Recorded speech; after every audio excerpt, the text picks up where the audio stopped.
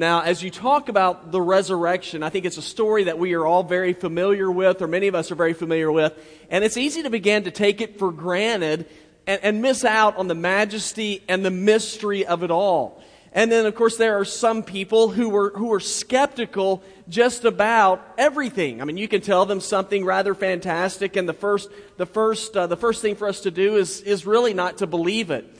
Let me give you a story. There was a guy that had been transferred over to Ireland to work, and he was going to work there for 2 years. 2-year assignment, had a girlfriend back in Tennessee, and he was excited about the job, but he wasn't excited about leaving his girlfriend. Now, what he liked about the job, though, is that when he came back, he would have enough money to buy a house and to get married. The bad thing was he wouldn't be with his girlfriend. Well, after he had been gone for a period of time, his girlfriend started wondering, is he being faithful to me? He's been gone for a long time, so she wrote him a letter, and he wrote her back and said, I think about you often. Now, I'm not saying that I'm not tempted, but I want you to know that I will always be faithful to you. And so she sent him a package, and in the package there was a harmonica. She said, every time you think of me, you play this harmonica and you practice. And so he wrote her back, said, every day I'm playing this harmonica, I'm thinking about you all the time. After 2 years, he comes back. She's at the airport. He can't wait to see her. And as he runs up to her, she stops him. She said, before there's any hugging and kissing, I want you to play that harmonica. Now, guys, anytime somebody tells us something, the first thing that we do is, if you're like me, is that we don't naturally believe things. We want somebody to prove themselves. And I think whenever it comes to Easter, whenever we were younger, many of us were younger, we just sort of took the story of Easter at face value. But as you get older, what happens is you have experience in life, and you've been around people who've not kept their word. And so we sort of get jaded as people. And so before we believe stuff, we say, well, I know that sounds really good, but can you prove that to me? I mean, can you give me any kind of evidence that what you're saying is true?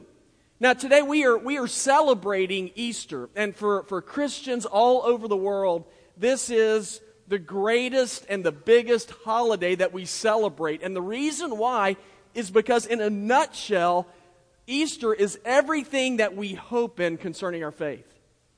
We believe that Jesus Christ went to the cross, and He died for our sins.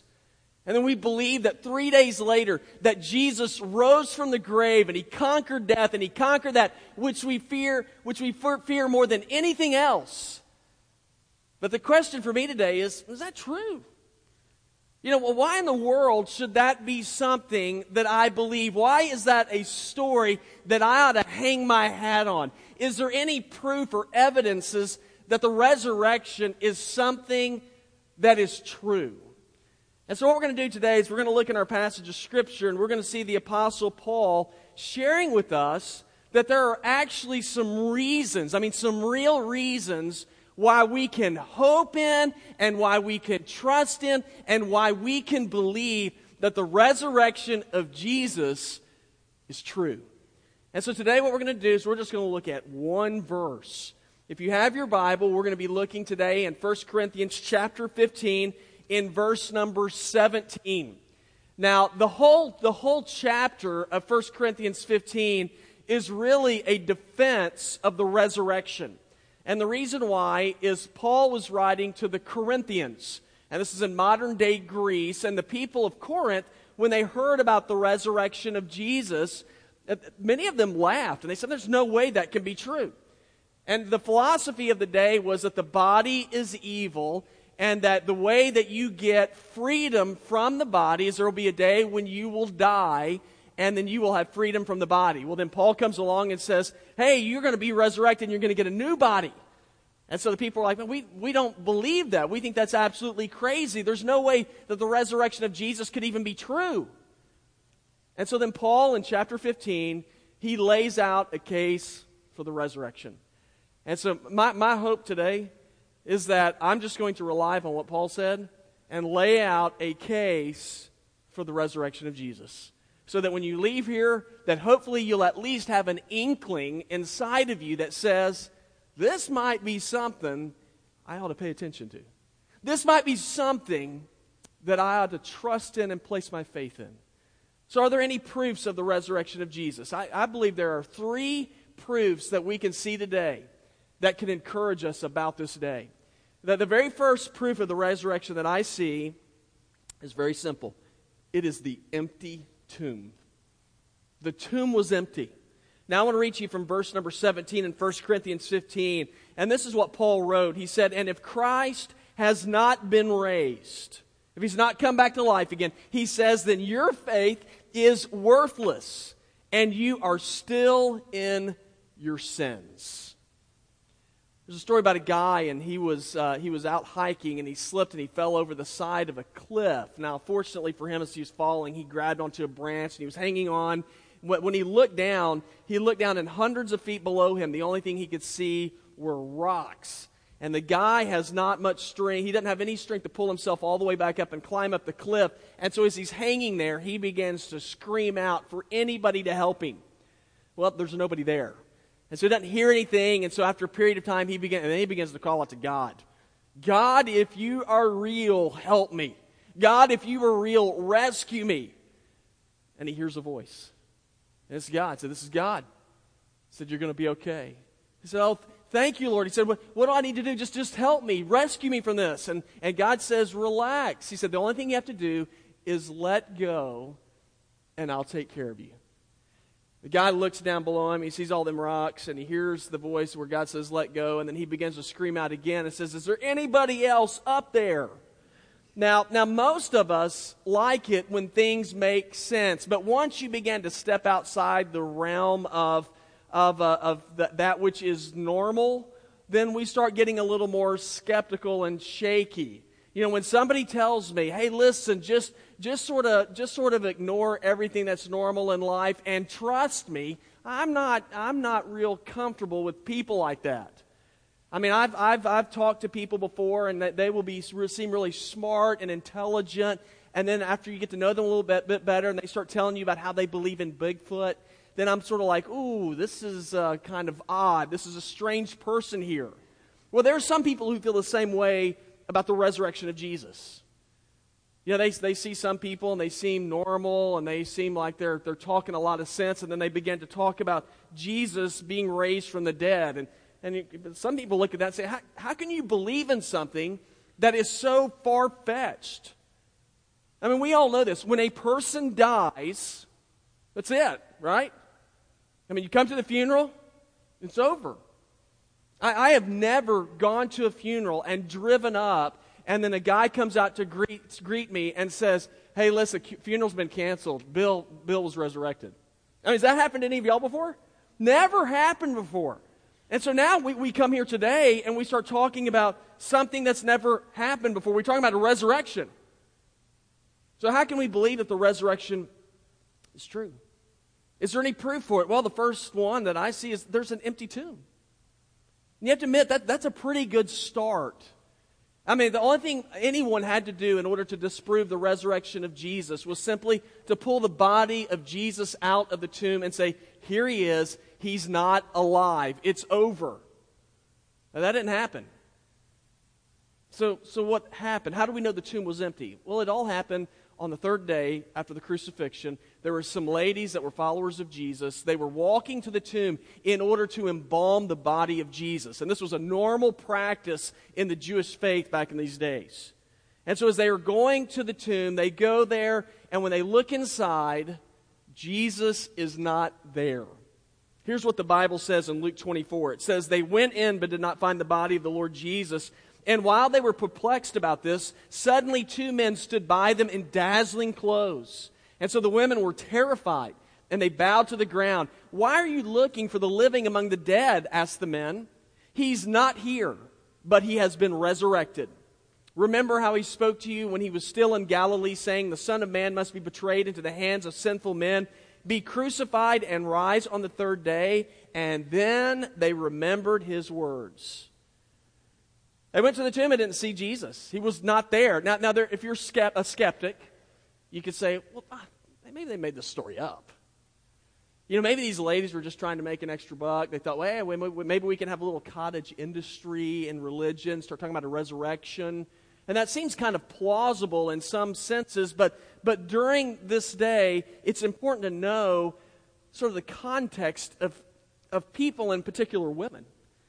And what's really interesting about this is that the word of a woman was not highly valued during this time.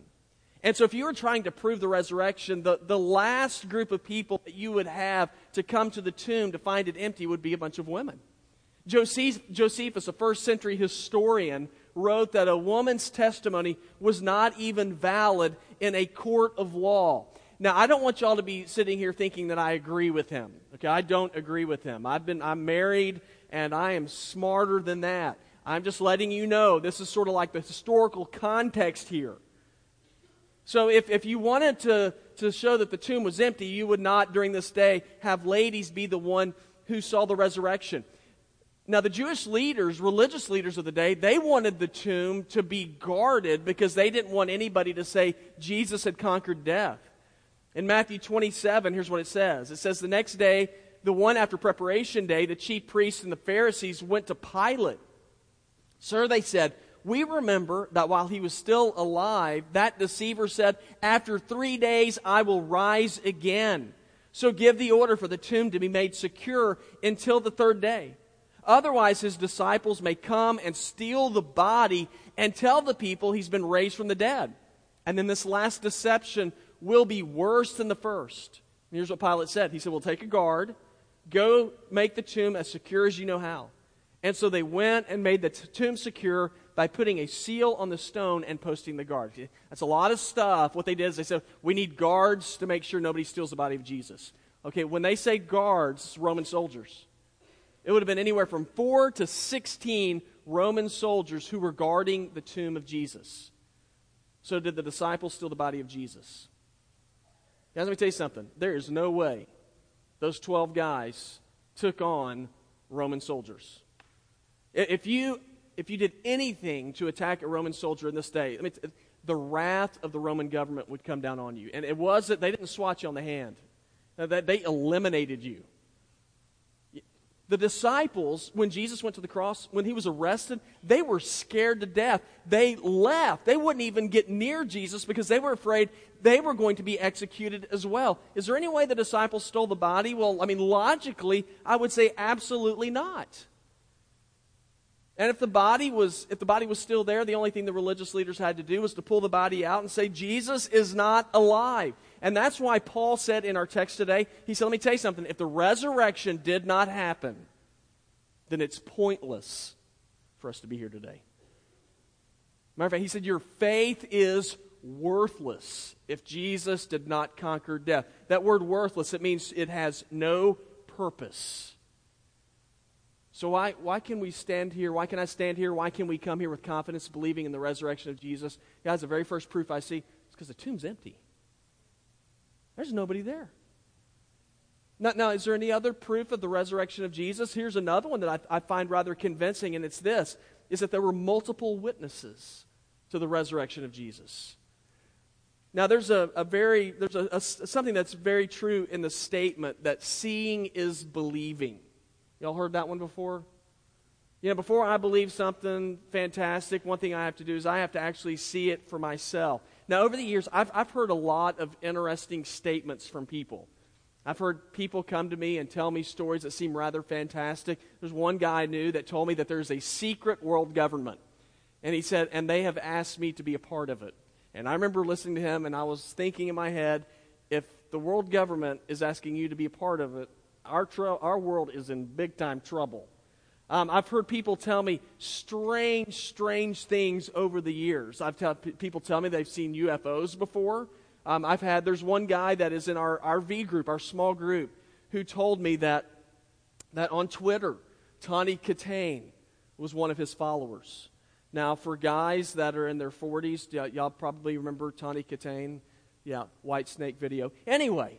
And of course he told me that she was a follower. Then I looked it up and she was no longer following. And of course my whole thing is, man, you're lying to me. If I'm going to believe anything that crazy, then I've got to see it.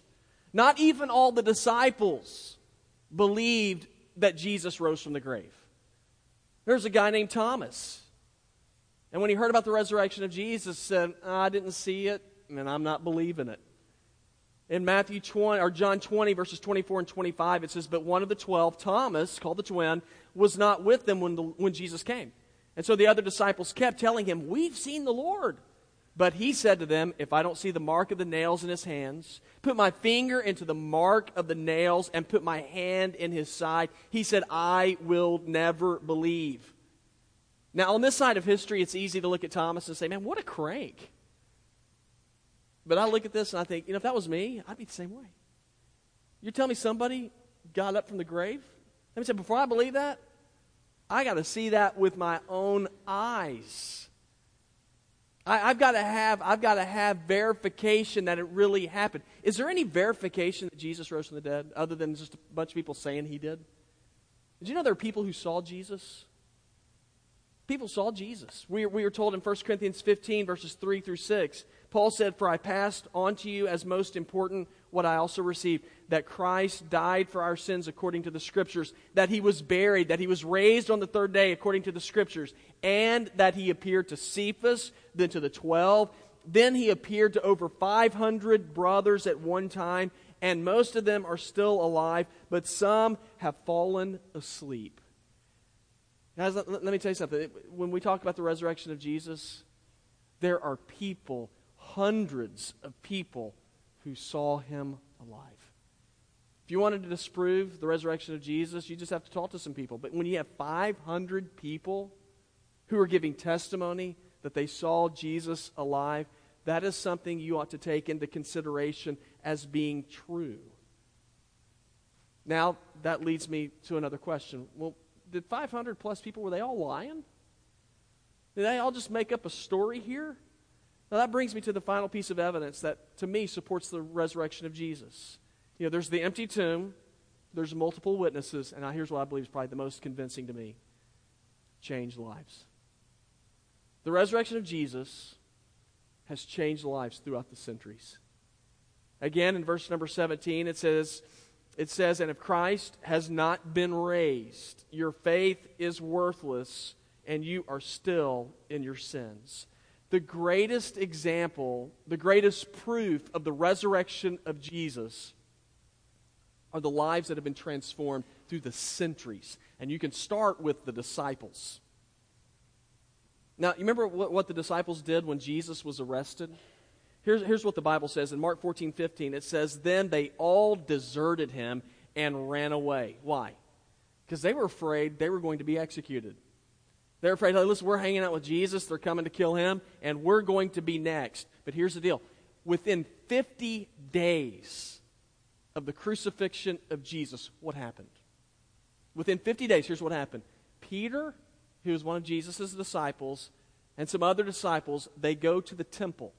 And they stand in front of the religious leaders. They stand by the Roman soldiers who had arrested Jesus, who had Jesus executed. And Peter stood up and he preached, "Jesus died and he rose from the grave." They boldly proclaimed Jesus in front of people who could have them arrested and killed. Why would they do that? Here's why. They saw Jesus alive.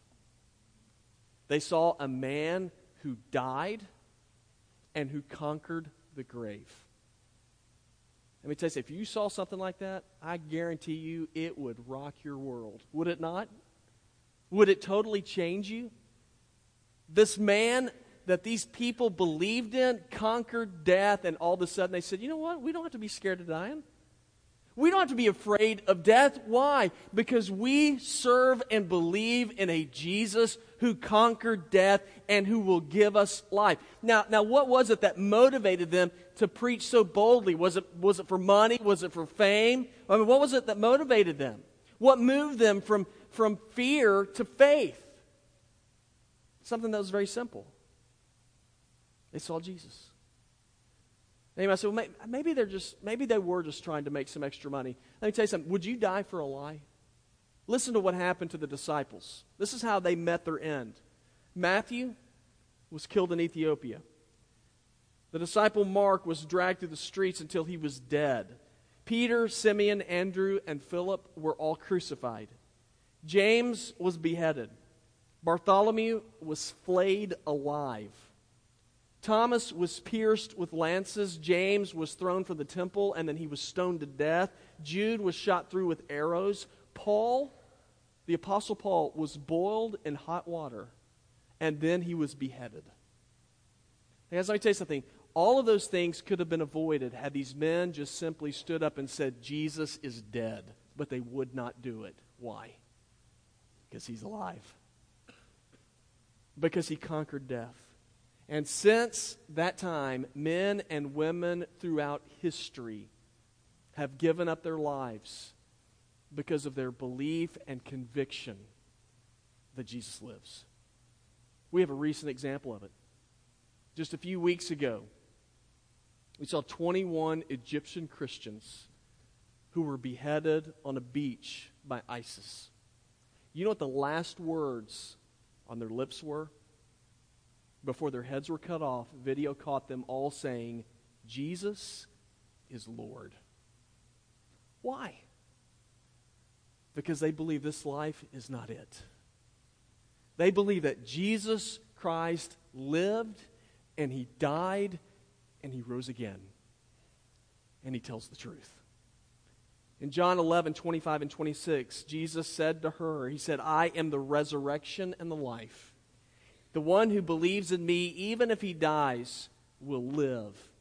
And everyone who lives and believes in me will never die, ever. Do you believe this? As we conclude, I want to close with that same question. Do you believe this? Do you believe that Jesus died and then Jesus rose from the grave?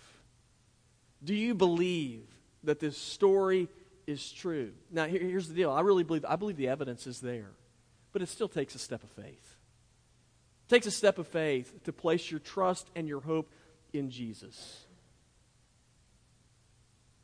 Do you believe?